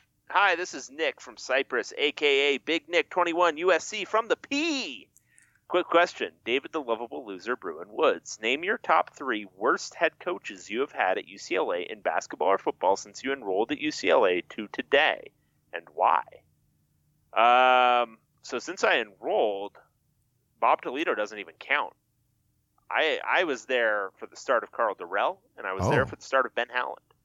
So you're asking me, and so to lay it all out there for everyone, I have 3 football coaches. I have Carl Durrell, Rick Neuheisel, Jim Mora, and I'm not going to count Chip Kelly because he's not there, or he wasn't. Yeah, I mean he's hasn't yet coached a game. And then for basketball, I have Ben Howland and Steve Alford. So if I am ranking those 5, and the 3 worst, it is. That's a tough one. Rick Neuheisel's definitely the bottom. Okay. And then I think I'm going Steve Alford, and then I'm going Carl Durrell. All right. And then the whole order is Ben Howland, Jim Mora, Carl Durrell, Steve Alford, Rick Neuheisel. Okay. And then Ryan, what is the top 3 worst scandals at USC since you enrolled at USC till today, and why? Wow. Okay, scandals. Man, what would be... So I think the Sark stuff was pretty bad. Like having to fire a guy, 15 games into his head coaching tenure, like that would probably be up there. I don't know if this is like picking your favorite child, right? There's so many. If you had like 75 children. Right. If you were like Octomom, squared or something. Because where does that one, the guy who jumped out of the apartment, what was that? I can't even remember this. That was Sark? Josh Shaw. Okay, that was Shaw. That's up there. That would probably go so Sark, because he was like drunk at a USC event, like speaking to alumni, and I talked to like the speaker, like a former player who was speaking before him, and getting his behind the scenes thing of, that was just insanity. So, and they had to fire him and all that stuff, and he sues the school. Like, I would say the Sark stuff, and they should have never hired him to begin with. Like, that was all. That's pretty awesome. Like that would be number 1. I think the Josh Shaw stuff, which was, if you don't remember, and seriously, like, you cover these kids. He was like I love Josh Shaw. He was a really nice kid. Unbelievable kid. Really nice guy. He was like, you would see him at these summer workouts in a suit because he was interning someplace and working. Like, he was a captain, and just made this horrible decision where, like, he jumped out of like the girlfriend's apartment. I forget what it was. Like, was there domestic abuse going on? I can't even remember. I think there was accusation, but I don't think there was. But there was like. But into. I'm looking at the Wikipedia just so we don't talk insensitively about this. Domestic violence was looked into by police. However, no charges were filed. Yeah. So that leaves it in kind of that gray area where you just don't have any idea what actually happened. But there might have been like some argument, and then like security was called, and he like kind of panicked and jumped out the window, and like, tore up both of his ankles, and like made up this story. So this is. I would have trusted, like, if I had a daughter of his, I would trust my daughter to date it. Like, that's like from just when I've known him, and it was so unfortunate. He just made these really bad decisions, and, from a captain of the team, goes out and says he like saved his nephew from drowning, and USC not doing a very good job. They they heard the story from him and decided to run with it, and put it out there, and then everyone picked it up and became this feel-good story about how he, and it was like, that's when, this is one of those things too, why this is compelling, is we're seeing programs and schools and teams try to be their own media. And this is a case where they went out on their own and just ran with the story, didn't really check it, and then figure it out. It got out there, and then the kid feels horrible. It had no idea it was going to go like viral, and everyone's like, this is amazing. When you have a blind long snapper in a football game, like everyone's going to pick that up. This was like everyone picked this up. It went everywhere. And then it came out that it wasn't true and all this stuff. And it was insanity. So this was like a captain of the football team, like we said, one of the nicest dudes you could meet. And just, it happens sometimes. People just make a series of bad decisions. And then that's my guess is what happened here on that one, Dave. All right. And then what about Ray owning the police? Okay, which one was that? That was Ray Malaluga, yeah. Malaluga, where he beat somebody up or whatever, and then he was quoted as saying, "I own the police," to the police. I don't remember that one as much, but yeah, that's possible. I think Mark? Was it Mark? Why am I blanking? It was a 5-star running back who Mark Tyler. Mark Tyler, yeah, nice kid too, and came out of a club. So he was 21 or whatever. He was coming out of a club and get, this is a problem if you're in LA. TMZ could be there. They were there. Yeah. And he was like I can't remember what it was, straight ballers or it was something about money and whatever. And it was pretty funny. So that was kind of a funny one. That wasn't much of a scandal, but that was interesting. I mean, if you want to talk about the sanctions and the Reggie Bush stuff, I mean, that went on for that. You'd probably have to put that number one. I don't think that was scandalous as much around USC, but it was, they got hit with these super harsh NCAA penalties that impacted the team. It still does, over a decade. So that's a really huge one too. There's whatever reason Lane Kiffin had for wearing dark sunglasses and a hoodie on the sideline of the Sun Bowl. Yes, the Sun Bowl one. So Lane Kiffin had a whole bunch just himself. My favorite, that one was crazy where he's coming with a hoodie and they basically just talk trash about the city of El Paso and their opponent, all that kind of stuff that was insanity. But my favorite one of him was Khaled Holmes was a center for USC. He was hurt. USC was struggling. I think it was 2000, the year he got, I think it was the year he ended up getting fired. Where they came in preseason number 1 and all that stuff. I think it was the same year. Anyway, he making this big deal about not talking about injuries. And my beat writer, Dan Weber, is not he's not trying to pin him in a corner or anything like that. He's usually asking pretty nice stuff as far as questions go. The offense was looking better at practice one day, and Khalid Holmes had come back to practice.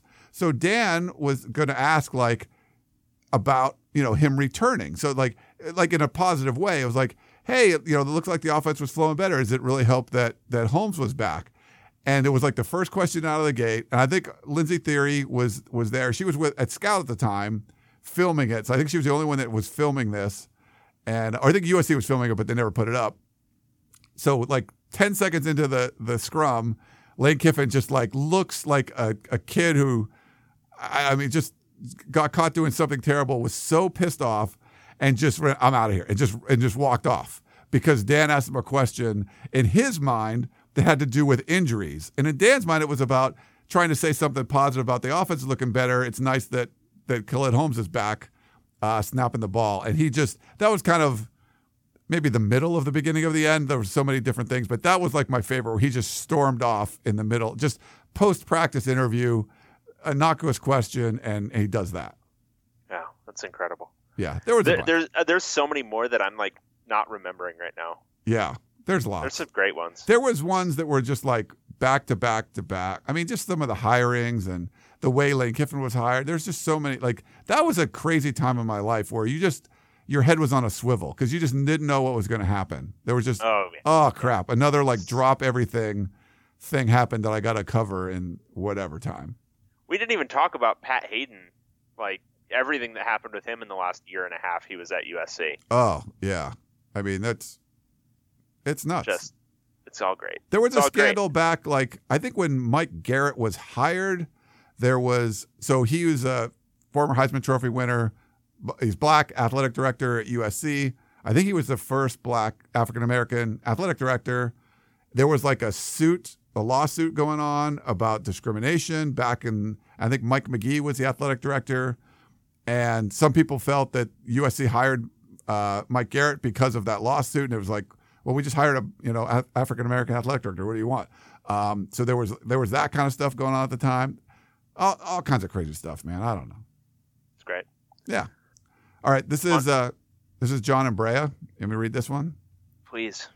Conference of Champions! ! Hi, Ryan and Dave. Another week, another championship for the Pac-12. Arizona wins the NCAA women's golf title. Congrats, Wildcats. Bear down. The Pac-12 continues to be a championship mill, cranking out titles in sports that very few people are watching. And Larry Scott and the Pac-12 presidents must be using a, quote, dollars per championship calculation to justify his salary. Using this calculation, a women's softball title will make Larry the lowest paid commissioner in Dennis Dodd's current Group of 4+1 model. Question. Which Olympic sport not currently being offered as a scholarship sport in any Pac-12 school would you like to see added in an effort to increase the chances of more Pac-12 championships? Curling? Dressage? Well, I don't know what that is. I think it's dressage. Dressage. It's the type of riding horses that's for show. Oh, that's fancy, John. I don't know what that is. Team handball, archery. Thanks, John in Brea. So I have some thoughts. I don't think any Pac-12 schools besides maybe Stanford would be any good at any of these. They're not particularly West Coast sports. Like, you need something that's water-based or beach-based or very outdoorsy. But like curling, that is the province of all upper Midwest people. Yeah. Like, you actually need to be a little fat to do curling. Like, I think it helps. Handball I could see. If they want to start a kickball league, I could see the Pac-12 dominating that. I used to play in a kickball league on the beach. It was fun. I like to kick a ball every now and then. Yeah. It was more like for drinking, but it was fun. Yeah. I think kickball is the way to go. Kickball or dodgeball? Yeah. So to be fair, USC added women's lacrosse a few years back, and they were like instantly in the top 25. Like, they hired like the national team coach or something. And that's typically like a Northeast sort of sport. Once football goes away, lacrosse is becoming our next big sport. Apparently. It's a lot of fun to watch, actually. I used to watch it like back growing up in Massachusetts. They had like an indoor lacrosse, like professional league. Knew nothing about lacrosse, still really don't. But I would go to a couple of games for some reason. It was kind of fun. Yeah, it's fun. It's higher scoring than a lot of those other kind of field sports. Yeah. Yeah, it's great. A lot of behind the back shots and stuff. Yeah, it's a lot of fun. And they have a big stick. They can hit people with it occasionally. It's great. Yeah. I don't know. Yeah, I'm not sure what about like wrestling? It wouldn't That's be already like, at some schools though. It is? Okay. Yeah. And wrestling is another one where you need some of that upper Midwest in you, I think, to really dominate. Yeah. And by that I mean bulky and corn-fed. Nice. But congrats to the Bear Down Arizona women winning the golf championship. Yep, exactly. I think we congratulated them last week. All right, this is from Rob. Whoa. Response to best Pac-12 road trips from last week. I'm getting all of the long emails. Hi, guys. I'm a big fan and really appreciate your diligence and insight. The breadth of your knowledge on all things Pac-12 football is very impressive. I'm grateful that you two have been providing the weekly fix all of us Pac-12 junkies need until the season actually begins. Ass kissing over. I just finished listening to last week's podcast and am disappointed in David's lack of familiarity with Seattle's public transportation system. I was too. I'm very disappointed in that. When asked what the best Pac-12 road trips were, you reasonably stated that the big cities would be easier than the college towns. However, when ranking the ease of access to the stadiums in each city, you excluded Husky Stadium from the top of your rankings. To be fair, I think you clarified that you simply weren't familiar with the route and therefore chose to exclude it, but for the sake of this email, I am shocked and appalled by your ignorance. Currently, there is one light rail in Seattle. It starts at the airport, travels through downtown, and ends at Husky Stadium. To paint the picture of how freaking convenient it actually is, here's a literal picture of how close the light rail gets you to the stadium. Listener, this picture depicts the light rail getting very close to the stadium.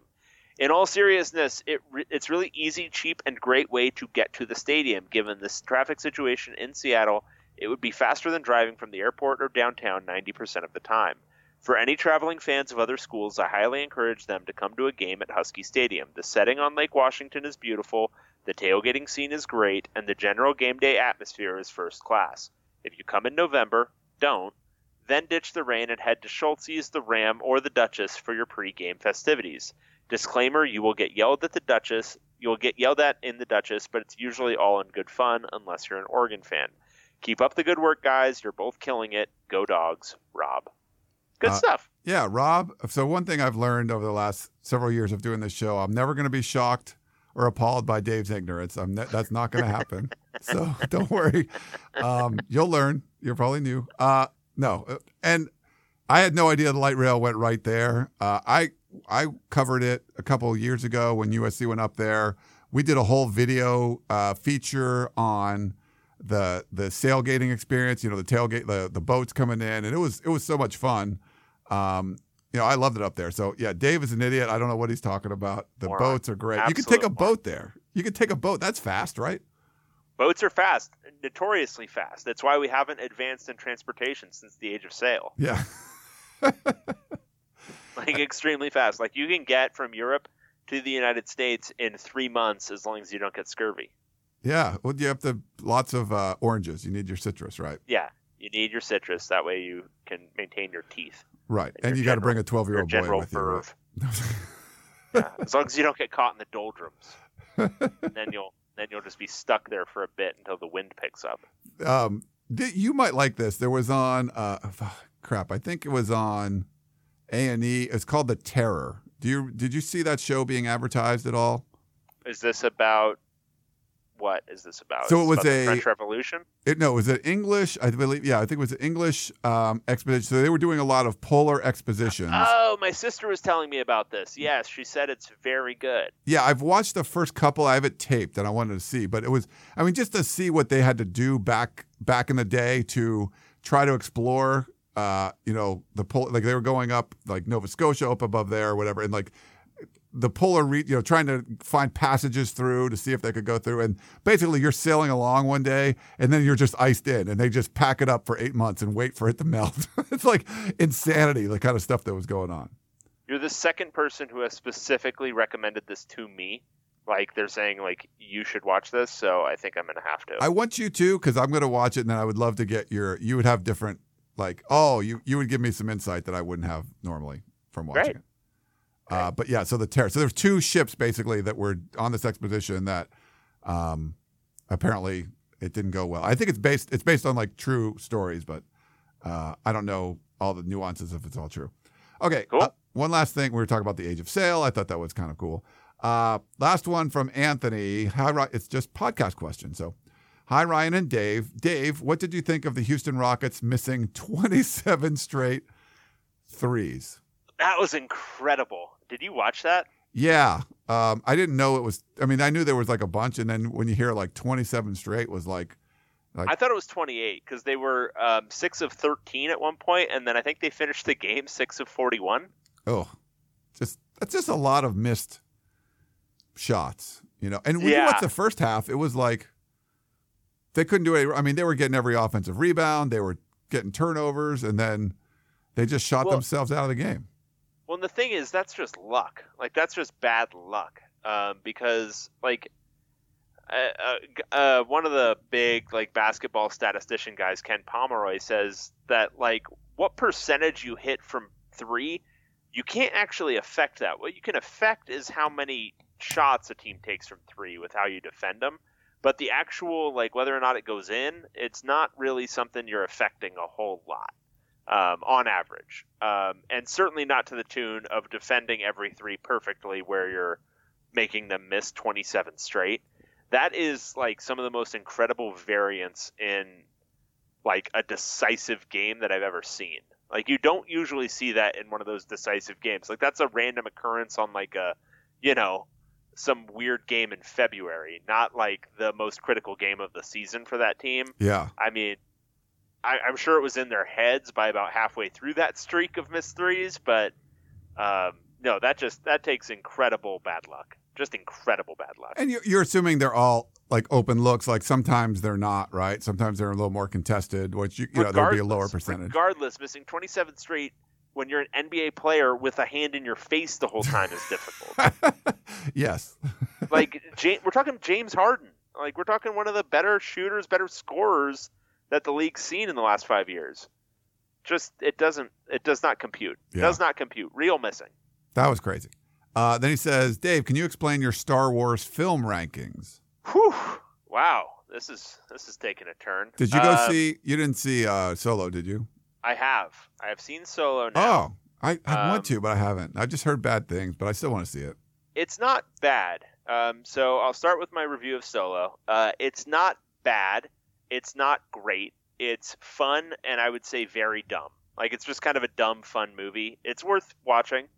Not worth thinking too hard about. The guy who plays Han Solo is actually pretty good. Shockingly good. I was expecting him to be terrible, and he was fine. The guy who plays Lando, really good. Most of the actors are actually pretty good. The story is, who knows? The plot is, whatever. It's shot really dark, so make sure you're in a theater that's lit well, because if it's not, or if the screen's a little dark, or if they accidentally put the 3D filter on the 2D camera, you won't be able to see anything. Like, it's really, really like shot dark. So keep that in mind. If it opens and it looks really, really dark to you, go talk to your theater operator and see if you can get them to fix it. But the movie itself, like the first 20 minutes, they don't make a whole lot of sense. It's kind of weird.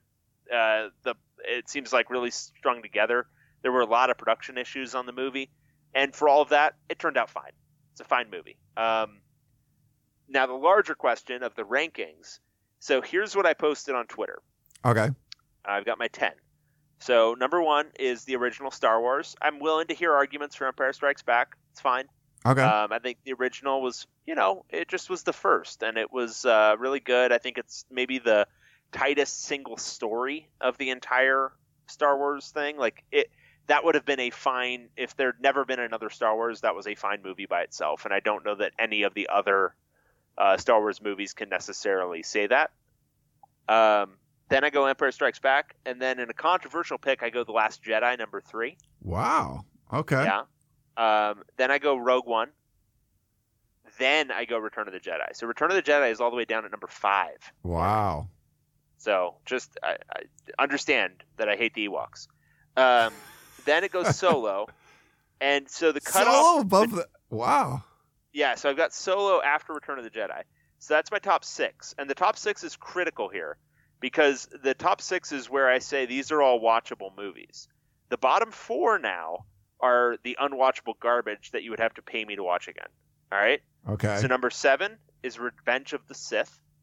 So which one was that? That was the last prequel. It was the one that was where making Darth Vader. Where Obi-Wan cuts Anakin in half, spoiler alert, and then he becomes Darth Vader. Yeah. Yeah. Okay. Then I've got number 8, and this is my other controversial pick, The Force Awakens, which I thought was absolute rubbish. Just complete trash. Like, just the most derivative, crappy, like, J.J. Abrams bullshit I've ever seen. And I have more extensive thoughts about that. I will record an entire podcast. Okay. Then number 9, The Phantom Menace. And number 10, Attack of the Clones. You can take those final 2 in any order you want. Don't care. They were just trash. I put The Phantom Menace ahead because I thought the pod race in Phantom Menace was maybe the best single thing about any of the prequels. Even though it was meaningless and stupid, it was like at least kind of exciting to watch. Yeah. And so that elevates it above Attack of the Clones, which was like just pure shit. Yeah. And I don't mean to curse, but we're at the end of this podcast. No kids are listening anymore. No. It was pure shit. So the one, the Revenge of the Sith, the part I hated the most was like when Anakin loses to... No! That part where he does the no? Yeah, well, it's like they're fighting and it's like equal and stuff, and then Obi-Wan stands on a rock that's like 3 feet above Anakin. And he has the high ground. And he has the high ground. Like, obviously, I'm unbeatable now, and Anakin doesn't listen to him and gets all his limbs cut off. So No, but like if I'm even like a couple of inches like up from you, you actually can't beat me in anything. Like, that's the way fighting works. Not that The these whole guys goal of a fight is actually to just get further up on a hill Yes. from another person. Like, if this was like, World War I trench warfare or something, like maybe it would mean more, but these guys jump out of spaceships and shit, and like, so you're standing on a rock, so now you're unbeatable. That didn't make a lot of sense to me. Yeah, it doesn't hold up as a real tightly logical statement.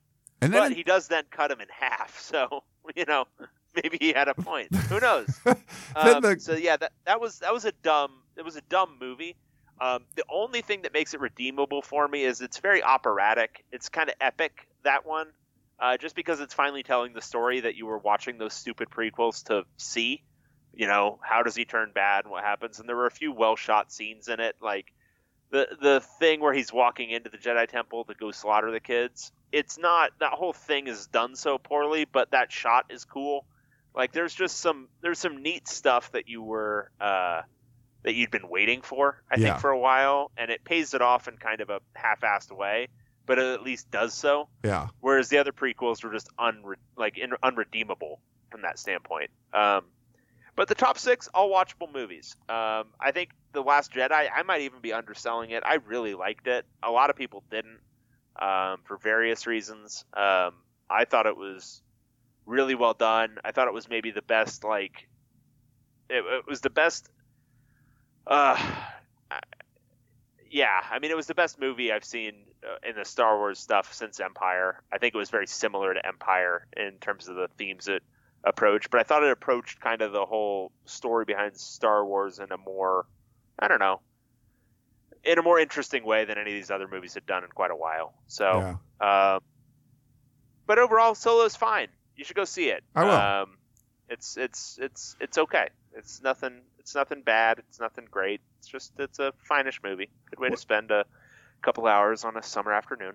What about, so the whole, like, the movies, I agree with your top movies and stuff, and, I don't think I have strong opinions about the bottom ones, like, didn't really like them, but the whole basis of Star Wars where you're trying to get the plans, when it seems like there's enough technology that there's a way to do it besides, like, physically bringing a disc, like a floppy disk. Yeah, there's a real, like, lack of technological apparatus in place here, right? Yeah. Like, we're to believe that they have, like, all this crazy stuff, but, like, somebody who uses the Force can't just go, like, read somebody's mind for these plans? Like, or you can't transmit them? I mean, I guess you just got to suspend your disbelief on these things. But right. Yeah, I mean, if you subject this to too much actual scrutiny, I mean, right. It doesn't really hold together this family of, incestuous space lords space wizards who go around blowing up moon-sized battle stations. It just doesn't hold up logically here in the real world. And when you think about it, like when the stormtroopers come down to Tatooine and they're like, "Look, droids," and they're holding up some like piece of machinery or something, like who lost them? Something like R2D2 or C3PO, just like a bolt or something, like just shit falling off you as you walk around. It's like, what? Also, like those dudes, like those stormtroopers, they're wearing like heavy armor covering their entire bodies, and they're in the desert. Like, can we show one of those dudes collapsing, like, and just like needing some water? And Does anybody drink water in those movies? The armor doesn't help because they get hit by like slings in return. Yeah, what is that armor designed to do? It doesn't like deflect the bolts of the blasters, right? Right. Like they're the guns are firing at them. Like the lightsabers are cutting through them. So what is the armor designed to do? Yeah, if it can't stop the Ewoks like bow and arrows and stuff, then what is it for? Yeah, they're literally slinging rocks at them, and it's knocking them over, and they're dead. Yeah. It kind of reminds me, like, obviously love the movie, grew up watching those kind of things, like Indiana Jones, like one of my favorite of all time. And are you a Big Bang Theory guy or not really? No. No, don't like it. I find it kind of funny. I like the sciencey stuff, but in one of the episodes, Sheldon, who's like the genius, his girlfriend, who's also a genius, Sheldon wants her to watch Indiana Jones, and she's like, I don't really care, and she's like, there's a huge plot hole. He's like, what are you talking about? What could it? So she says, I don't know if you heard this before. Indiana Jones is inconsequential to the movie. Like, it doesn't matter what he does. If he wouldn't have done anything, the exact same thing would have happened. Like, the Germans would have got the Ark, they would have opened it up and melted their faces, and it would just be done. And so it just wouldn't be in a warehouse in the United States somewhere. It would just be in the desert, on an island. And it just like blew Sheldon's mind. And it actually caused all this like controversy. Like, people talked about it. This was like a few years ago, and people like talked about it, debated it about like really if that was the case and all this kind of stuff, and like how Indiana Jones really wasn't a great guy, and like he might have saved Marion from the Germans, like they probably would have killed her otherwise. But that's about it. So basically, she was like, Indiana Jones did not matter in the movie at all, and I thought that was kind of funny. That is pretty funny. Making your main character essentially inessential to the plot. All right, I guess we got one last one. Ryan and Dave, can you name your top 3 podcasts at the moment? Thank you, from Anthony. Because we haven't been off the reservation enough, so let's go deep.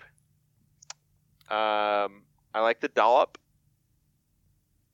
It's a history podcast. Cool. I should check that out. Comedic history podcast. The Shutdown Fullcast remains my favorite other college football podcast.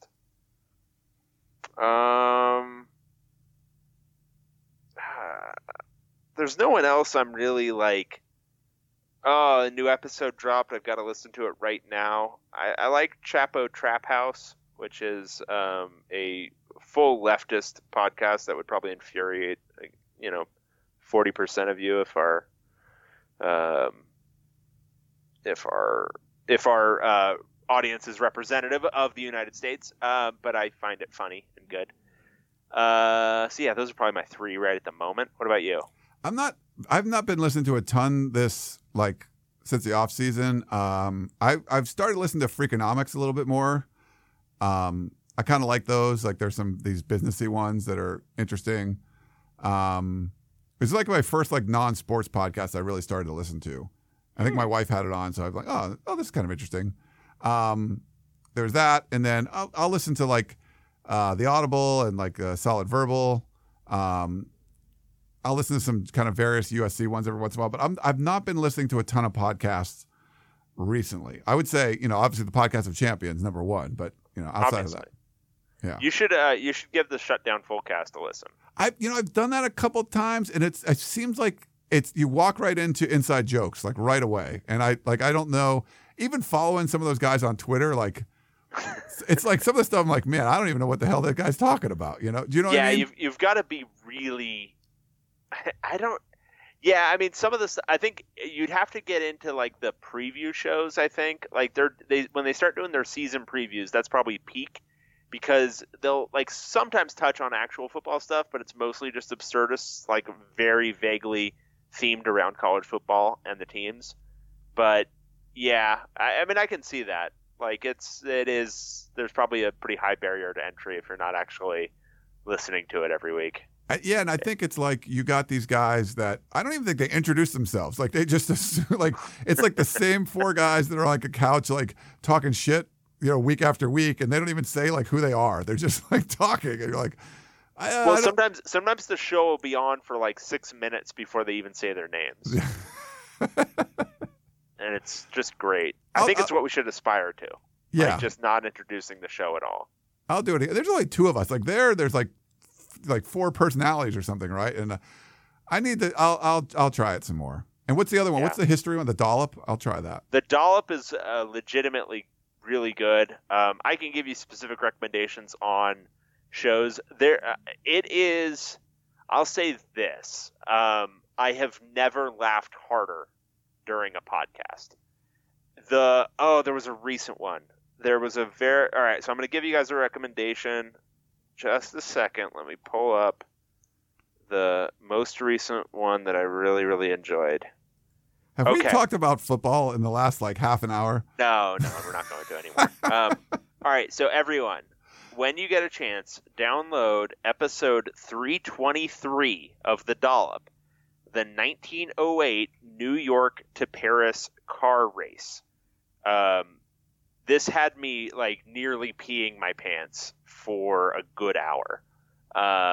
And it's got I don't know if anybody out there knows the comedian James Adomian. He's a guest on that show, and it's just, it's really funny.